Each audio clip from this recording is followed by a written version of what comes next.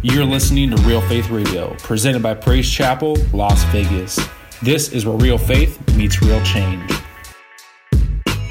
Be sure to subscribe to us on iTunes, SoundCloud, and Google Play Music to get instant notifications when new episodes are available to download or stream. You can also check out our website, praisechapellasvegas.com, to check out some more information about us and see what's going on this month on our events calendar. Lastly, follow us on social media at PC Las Vegas. With that being said, listen up, because here comes the word.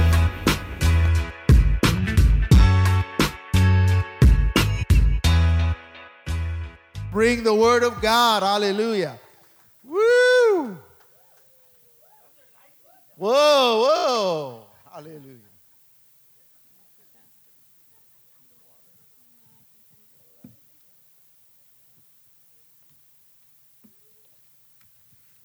I gotta say I'm a little nervous. I haven't stood behind the pulpit in probably about, 3 to 4 years. So I'm nervous. It's been that long, Pastor.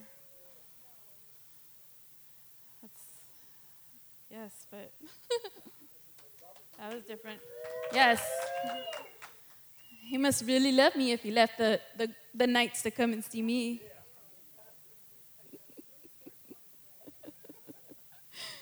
All right, so like Pastor said, we've been talking about the voice and how we should use our voices as followers of Christ. So Brother Vic spoke on recognizing God's voice. Brother Derek, if you see something, say something. Brother Fino, how the Lord is your voice. Sister Miranda, being the voice in someone's desert. And then Sister Daz, the voice of gladness. But what about when you lose your voice? When you allow the enemy to steal it? When you get so distracted that you forget what your voice sounds like. So the title of my message is, When You Lose Your Voice. You see, I allowed the enemy to distract me so much that I lost my voice. And in the process of me losing my voice, I lost myself.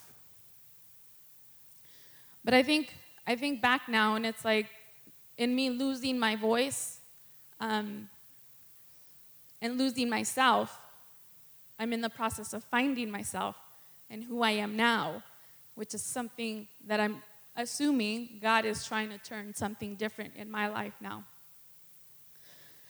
So I began to believe the lies of the enemy and myself, because we lie to ourselves.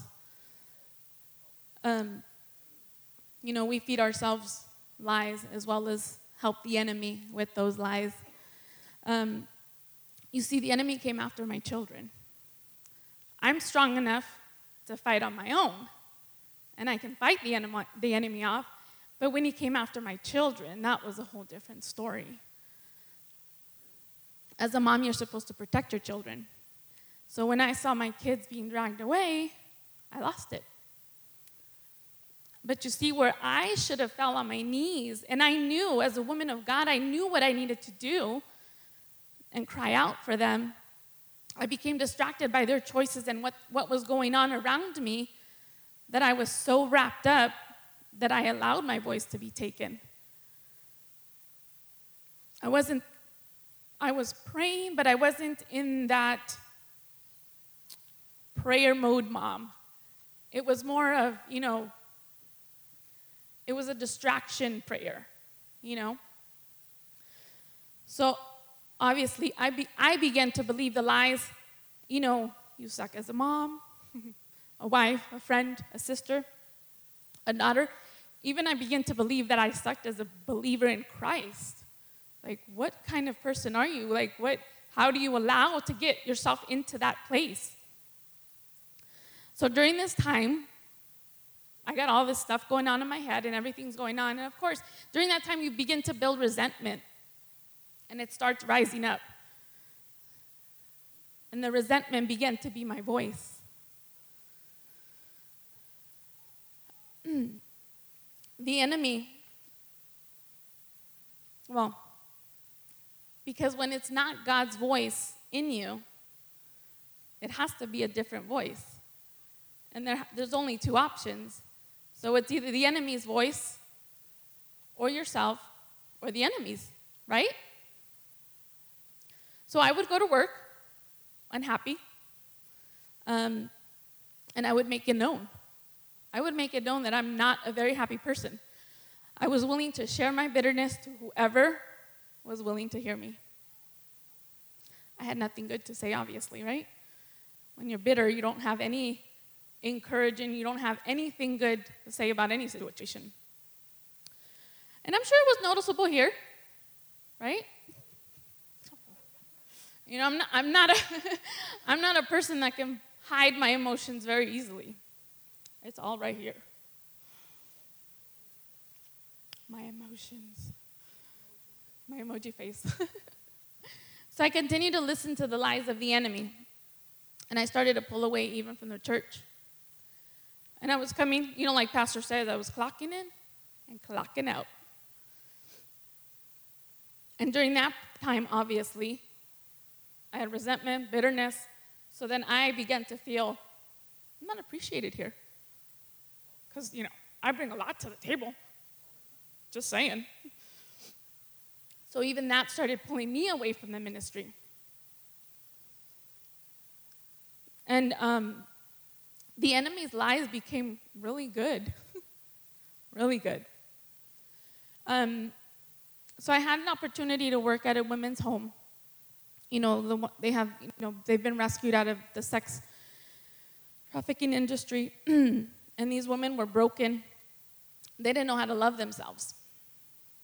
Okay? Think about it. They didn't know how to love themselves. I'm coming in to show them how to love themselves, but I'm in a jacked up position right there myself. Okay? So I thought, wow, what a perfect place, God. Why would you place me here? Me being the nice Christian woman, I'm going to show these women how to love. And, well, yeah, he put me in the right place, all right. Well, it wasn't easy because these women didn't know how to receive love. These women were mean. They were hard. And I took a lot of not so nice things that they would say to me or do to me.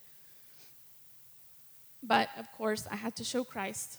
You know, I couldn't say anything back. I kind of had to shut my mouth when they were throwing. And, you know, God would remind me, you know, of where they are, their brokenness, and where they're coming from. But I chose not to disrespect them. You know, I knew God was showing me in the process their hurts and where that came from. And that's where God started showing me as far as my eyes started opening in a sense. I started seeing just glimpses of myself in those women. You wouldn't, I mean, I don't have the same background, but just as women, the brokenness, and we all come from broken places. And God was showing me through these women my broken areas and how he was going to mend them. So I worked with them probably about six months with them. And I was literally spending a night at the house. So it was a little intense, I want to say. But one day, you know what? I got tired of hearing the enemy. I was so tired of being tired, worn out, and I was just done. I was just done. I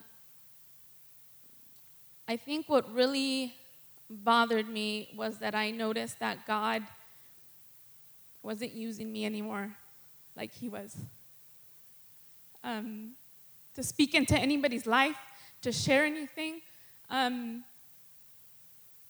think that was a big eye-opener for me. That was major. The enemy had pretty much crushed me to the ground. He had crushed me, but I wasn't defeated. I remember coming to the altar, and I fell to my knees, and I told God, that I couldn't do this anymore. And I needed him to do something, and I needed it fast. That day, God said, lay it at the altar. I'm like, that's what I'm doing. I'm right here. But it was like laying at the altar, but in a sense, like in my mind, I started literally picturing an altar. You know, like what you see in the Moses movies. And I started picturing that kind of altar, and I started laying everything on top of it. Everything that I was dealing with, my kids, just everything. It was a big old pile. But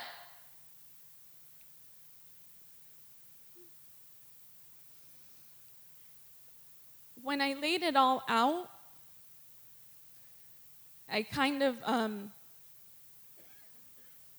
you know, like the movie Stella Got Her Groove Back? Is that where she like lights her husband's stuff on fire and walks away? That's kind of how I felt when I got up that day. Because it's like I had lit the altar and I'm walking away and like I could see behind me this altar of junk just being burnt up. And I'm strutting away, you know? And oh yeah, Elizabeth began to get her groove back. I started regaining my voice. I'm not saying the enemy isn't still coming after me. He comes at me to crush me. Just today, hello. He comes at me. He tries to still lie to me. But now, my voice is louder. In Joel 2, 12, 13, I was reading this verse, and this verse really struck my heart. So Joel 2, 12, 13. Even now, declares the Lord, return to me with all of your heart, with fasting and weeping and mourning. Rend your heart and not your garments. Return to the Lord your God, for he is gracious and compassionate, slow to anger and abounding in love, and he relents from sending calamity. I remember I held on to that scripture for a while, but that was like a turning point for me. And then God began to remind me of the story of Hosea and Gomer, where he asked Homer to go marry pretty much a prostitute, and he does, and he starts a family with her, and she gets back into her ways, her promiscuous ways, and she ends up running away, and then God tells him again, go find her, and he does, and he brings her back home. And it kind of reminded me of when we walk away from Christ. He goes and he pulls us with, we marry with him, but then we decide we're going to go cheat on him with the world, or just things things that are going on in our lives that maybe you're not backslidden, but you're still cheating on God because you're not completely trusting and believing in the promises that God has given you. Remember, and I'm like, oh, it's me. I've totally been cheating on you. So June of last year, I had surgery, and I didn't work for 7 weeks. And I took advantage of those 7 weeks, and I reconnected with God. I would sit outside in my porch, and I would have coffee with God. I would play my worship music. I would read my devotional, read the Bible. Those 7 weeks were the best of my life. Connect God. And he began to speak to me. I began to hear his voice again. It wasn't confusing anymore, whether it was the enemy's voice or it was God's voice. I knew it was God's voice. So after the 7 weeks, I went back to work, and different stuff. I know that I was happier at work. And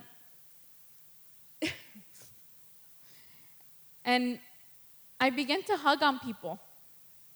I would right before our shift starts, we all gather in the break room to get reported and everything, and I just kind of started hugging on everybody. And they're like, what's wrong with this chick? Like, And I started doing that. And every day I would work, I would hug them. Or if I seen them in the hallway and I knew they were having a bad day, I would just go hug them. One day, one of them asked me, she goes, Alicia, why are you always hugging on people? Alicia is my name at work, you guys. It's Alicia. And I told her, I go, you think I'm really doing it for you, but in reality, I'm doing it more for myself.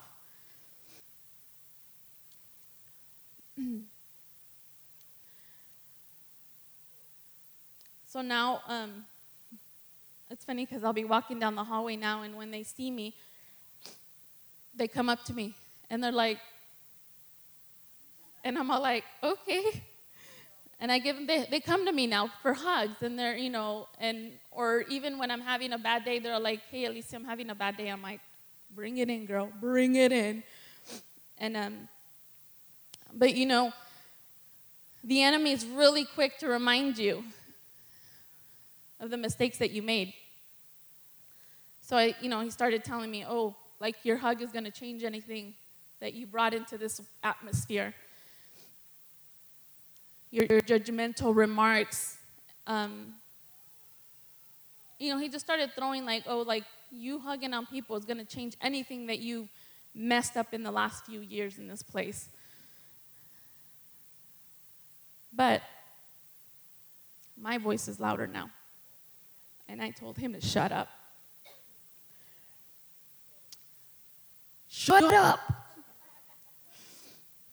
So I started to change at work. I would hear the nurses curse God, in their simple.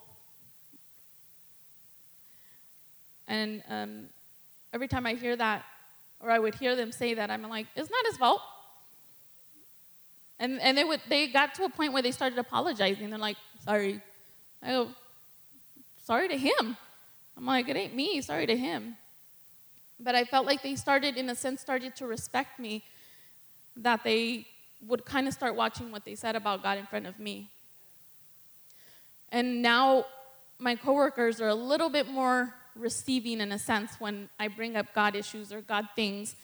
They'll sit there and they'll hear me out. They might not agree with me, but they'll hear me out. On October 1st, which was the following morning, I walked into the hospital. What I walked into looked like a scene out of a movie. When I walked in, they were power washing the driveway of where the ambulance was coming. At the entrance, you could see how they were dragging bodies in through the ER.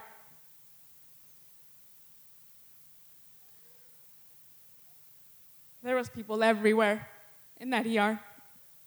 There was, I'm walking in. I thought by that time, I'm like, half of it is done. I'm not going to, no. To see these people in dirty, because you can tell they had dragged themselves.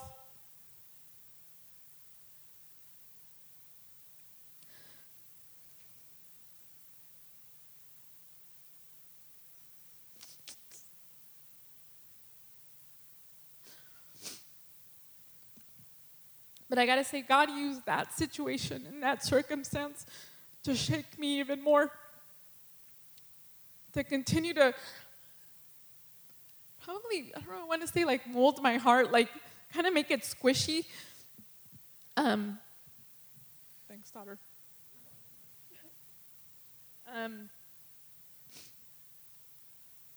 But that experience, it shook me. It truly shook me. And I didn't even get the worst of it. Yeah, it was just walking in. I think my manager ended up having to take pictures of their actual bodies and their items that they were wearing so that they can be found. So I didn't get, but and God must have knew. He knew what he was doing, because he probably would have thought, this chick is going to run out on right now. But that situation, it shook me to my core to see and to even think how many lives were taken and how many lives were affected and they didn't know Jesus. So as I'm walking through the hospital and I'm seeing all this, I mean, I'm bawling. I'm bawling up here.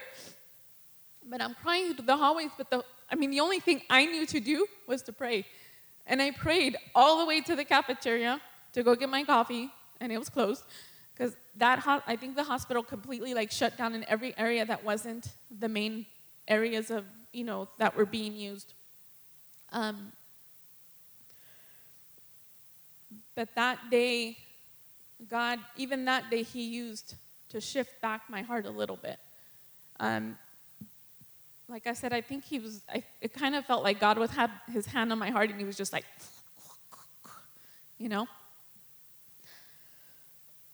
I really think God uses experiences to mold us and to bring us back to Him, where He's at, where we need to be with Him. And I'm sharing this because I want you guys to see that what I had undone, God was beginning to restore in my life. And He was, it wasn't like I messed up so bad that He can't use me anymore. In Romans 5,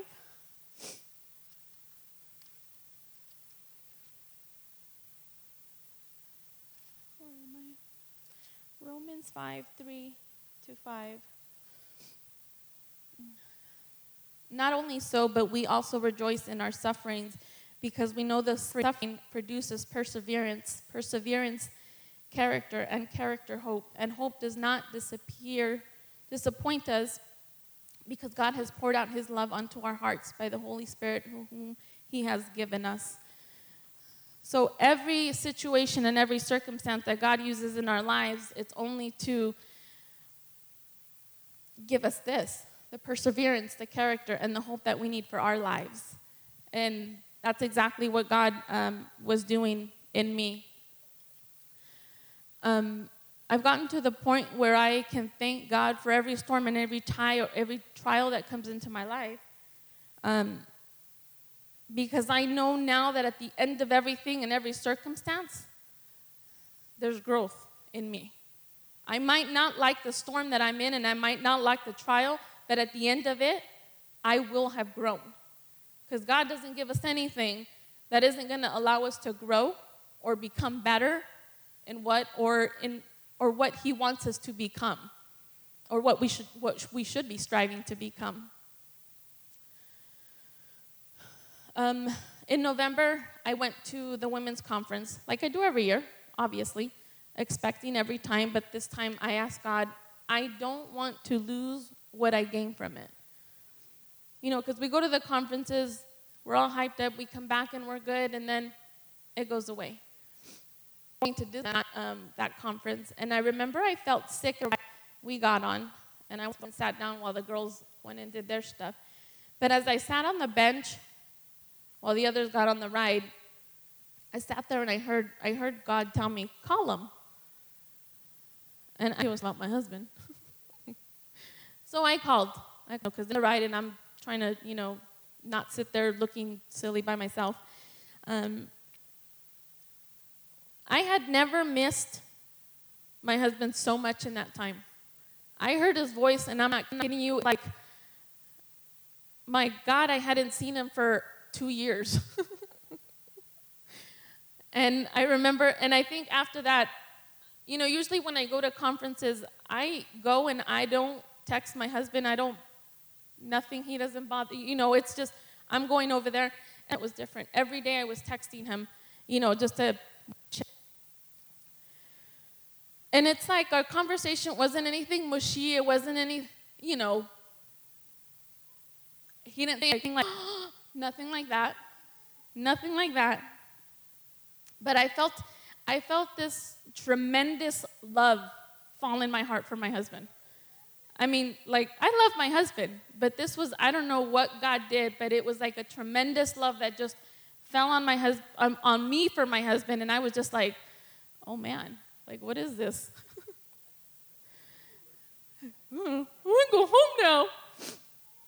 No, but I think I came back from conference and God started working on my marriage like crazy. I mean, it was just, I reconnected with my husband, and I mean, by all means, we don't have the perfect marriage, but it's better than what it was. It's better than what it is, and I was glad for that. And I remember having a conversation with Sister Miranda about feeling like I had lost all my friends, because of my doing, and just feeling disconnected from the women here. And her, in her wise words, she told me, she goes, God is making your husband your best friend. Which to me, I would hear women say, they're like, my husband is my best friend. And I'm like, I didn't understand that concept. How is he your best friend? That was weird to me. How is your husband your best friend? But I understand now. I understand as far as friendship and how I can share things. We're at a different level now, where I couldn't share things with him. Now I can. Okay, and I'm letting you know this. I'm just sharing these stories because I want you to see what God has been doing in my life, because He wants me to regain my voice, the voice that I lost, where I lost myself.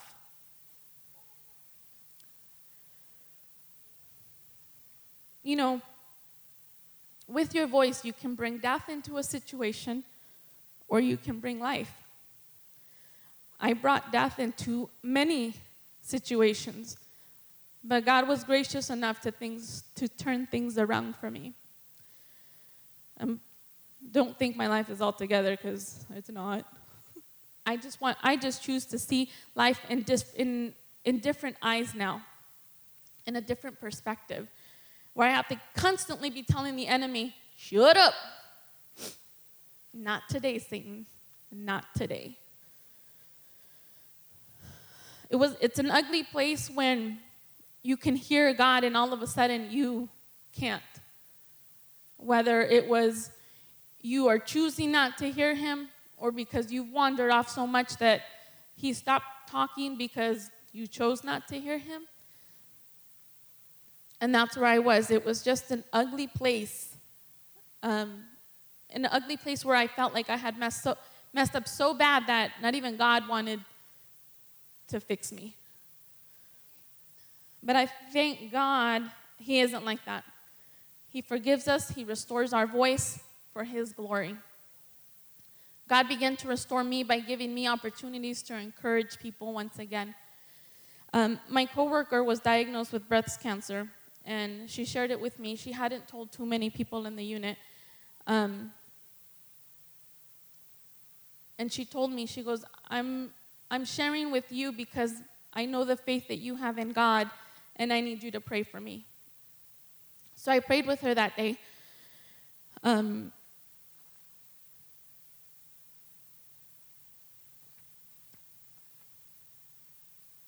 took her into one of the empty rooms, and I prayed with her. I spoke to her probably 2 weeks ago. She's not going to need her breast removed and will only need radiation and 6 weeks of chemo, which is phenomenal. You don't get that, that outcome too often. My other coworker, he was diagnosed with testicular cancer. She's been married for a year. She asked me to pray for him, and I did. It's been 6 months now. He's done with treatment, and he's doing great, and he's in remission, which is awesome. I had another coworker also, her grandmother had passed away. And you know how everybody goes on Facebook, my condolences to the family and all this, and, I was going to go on there also, but God said no. He goes, send her a message.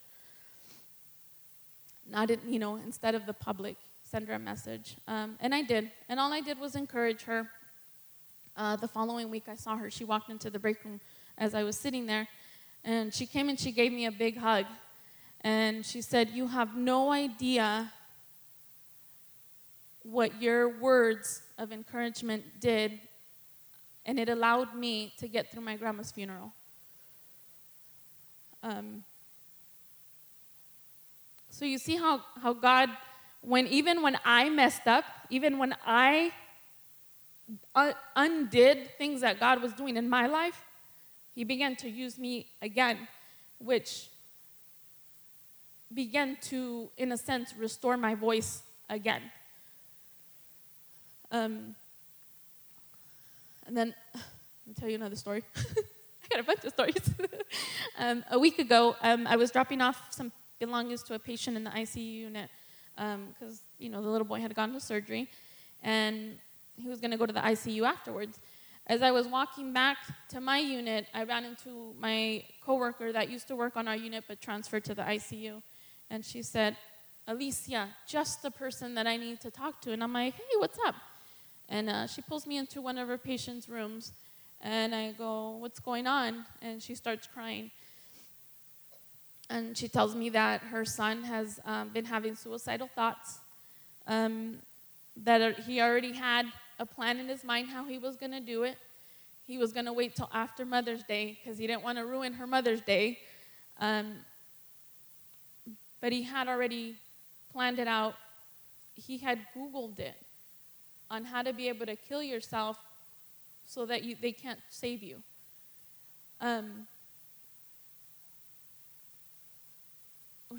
It amazes me that, people would even create these websites for these kids, but I think it's just that's the world we're living in. And this, she has 7 kids, and this is her second to the oldest. I got to pray with her. Unfortunately, this situation rocked her home because now they had to change so many things within their home so that he can't pretty much take his own life. But in a sense, she's been calling out to God. Which is, I guess, it's a step, right? Any situation like that, a mother, most of the time it draws you to God because God is the answer to everything. But they're doing good right now. He started counseling and all this other stuff. I just think I've sat on the sidelines for far too long. I'm telling you, I think it's been literally 3 or 4 years that haven't stood behind the pulpit aside from Mother's Day. And that's me. I wanted to believe the lies of the enemy and what he was telling me. Romans 8:28. As we know that all things God works for the good of those who love him, who have been called according to his purpose. And I know that's what God has been doing in my life. He's been doing all the bad, he's turning it into good in my life, and ultimately to give him glory. And like I said, I tell you these stories just to show you that God can restore, but I have an equal amount of stories on the other hand of the enemy still coming at me.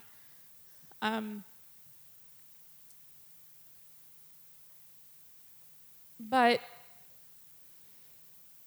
I can honestly say that what he's throwing at me, I'm able to disarm it. And I'm not falling into his lies or what he's trying to do or what he's trying to say. I'm not allowing him to take me to that place again.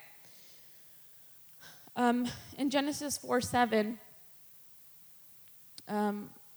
God was warning Cain, and it says, "If you do what is right, you will not be accepted.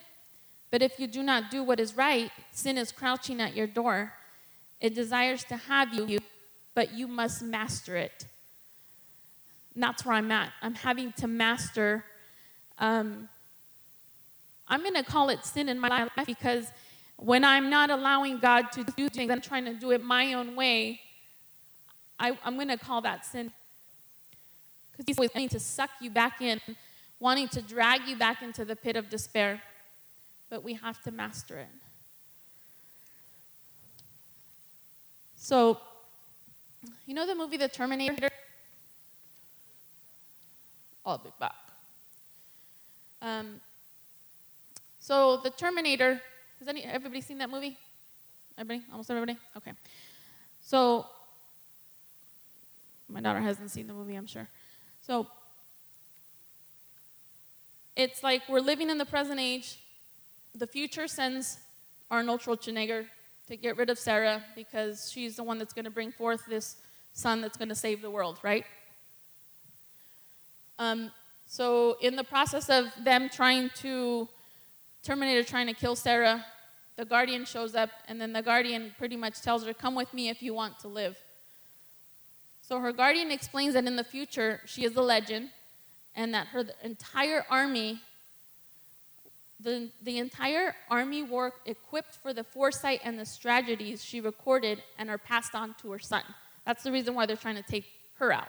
Because if she's out, she can't have the son that's going to pretty much save the world.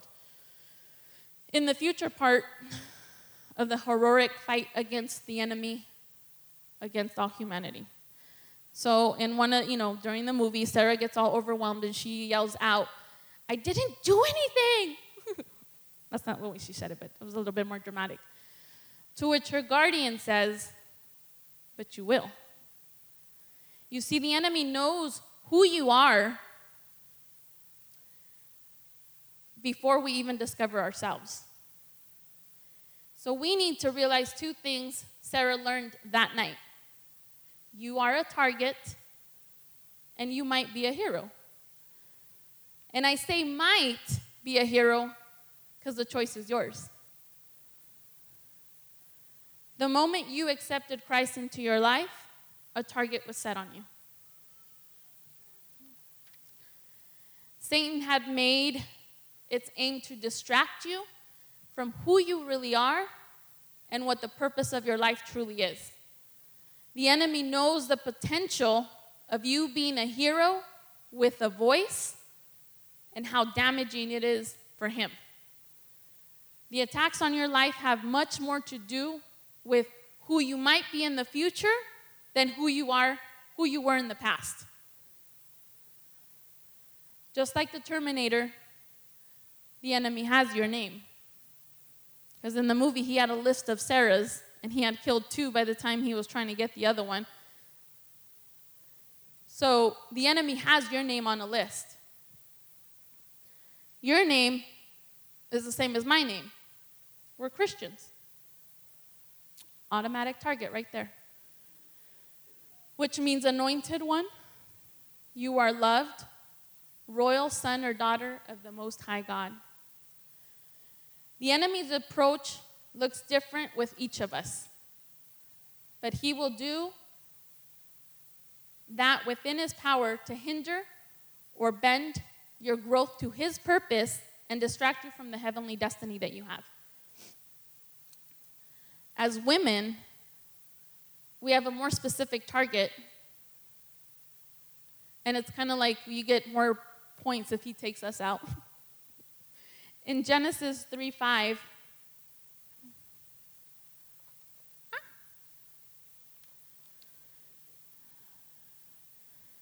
Genesis 3:5, it says, no, sorry, 3:15. Sorry.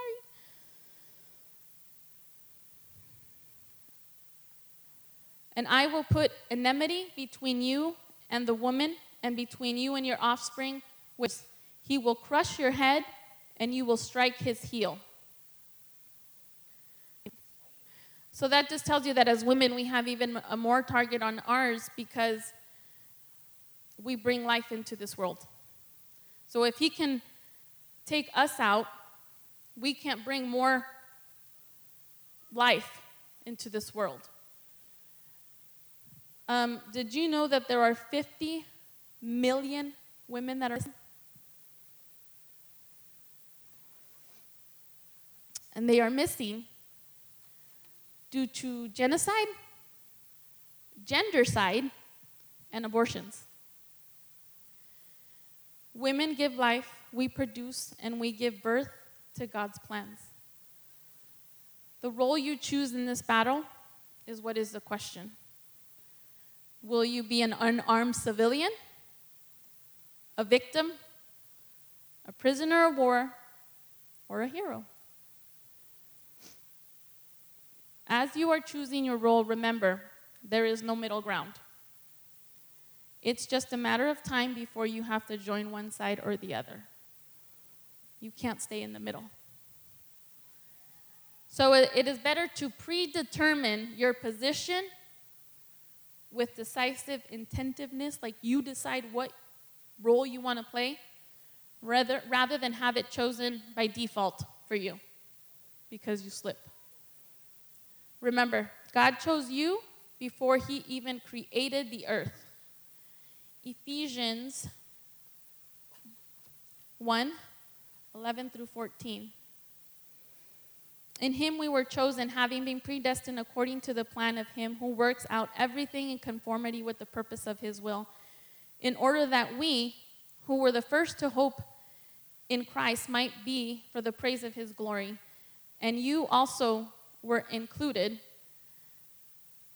in Christ when you heard the word of the truth, the gospel of your salvation. Having believed, you were marked in him with the seal, the promise of the Holy Spirit, who is deposited, guaranteeing an inheritance until the redemption of those who God's possession to the praise of his glory. We're chosen. And by us being chosen, we have a voice. You just get to choose what kind of voice you have. Like I said, your voice can bring life or it can bring death.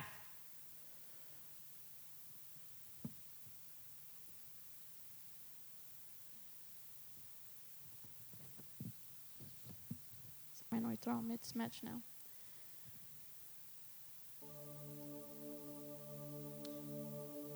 So I'm going to start closing up.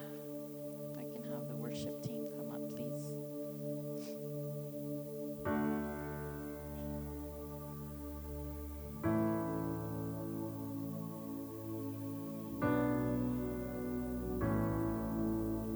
So maybe you're here today and you don't know God.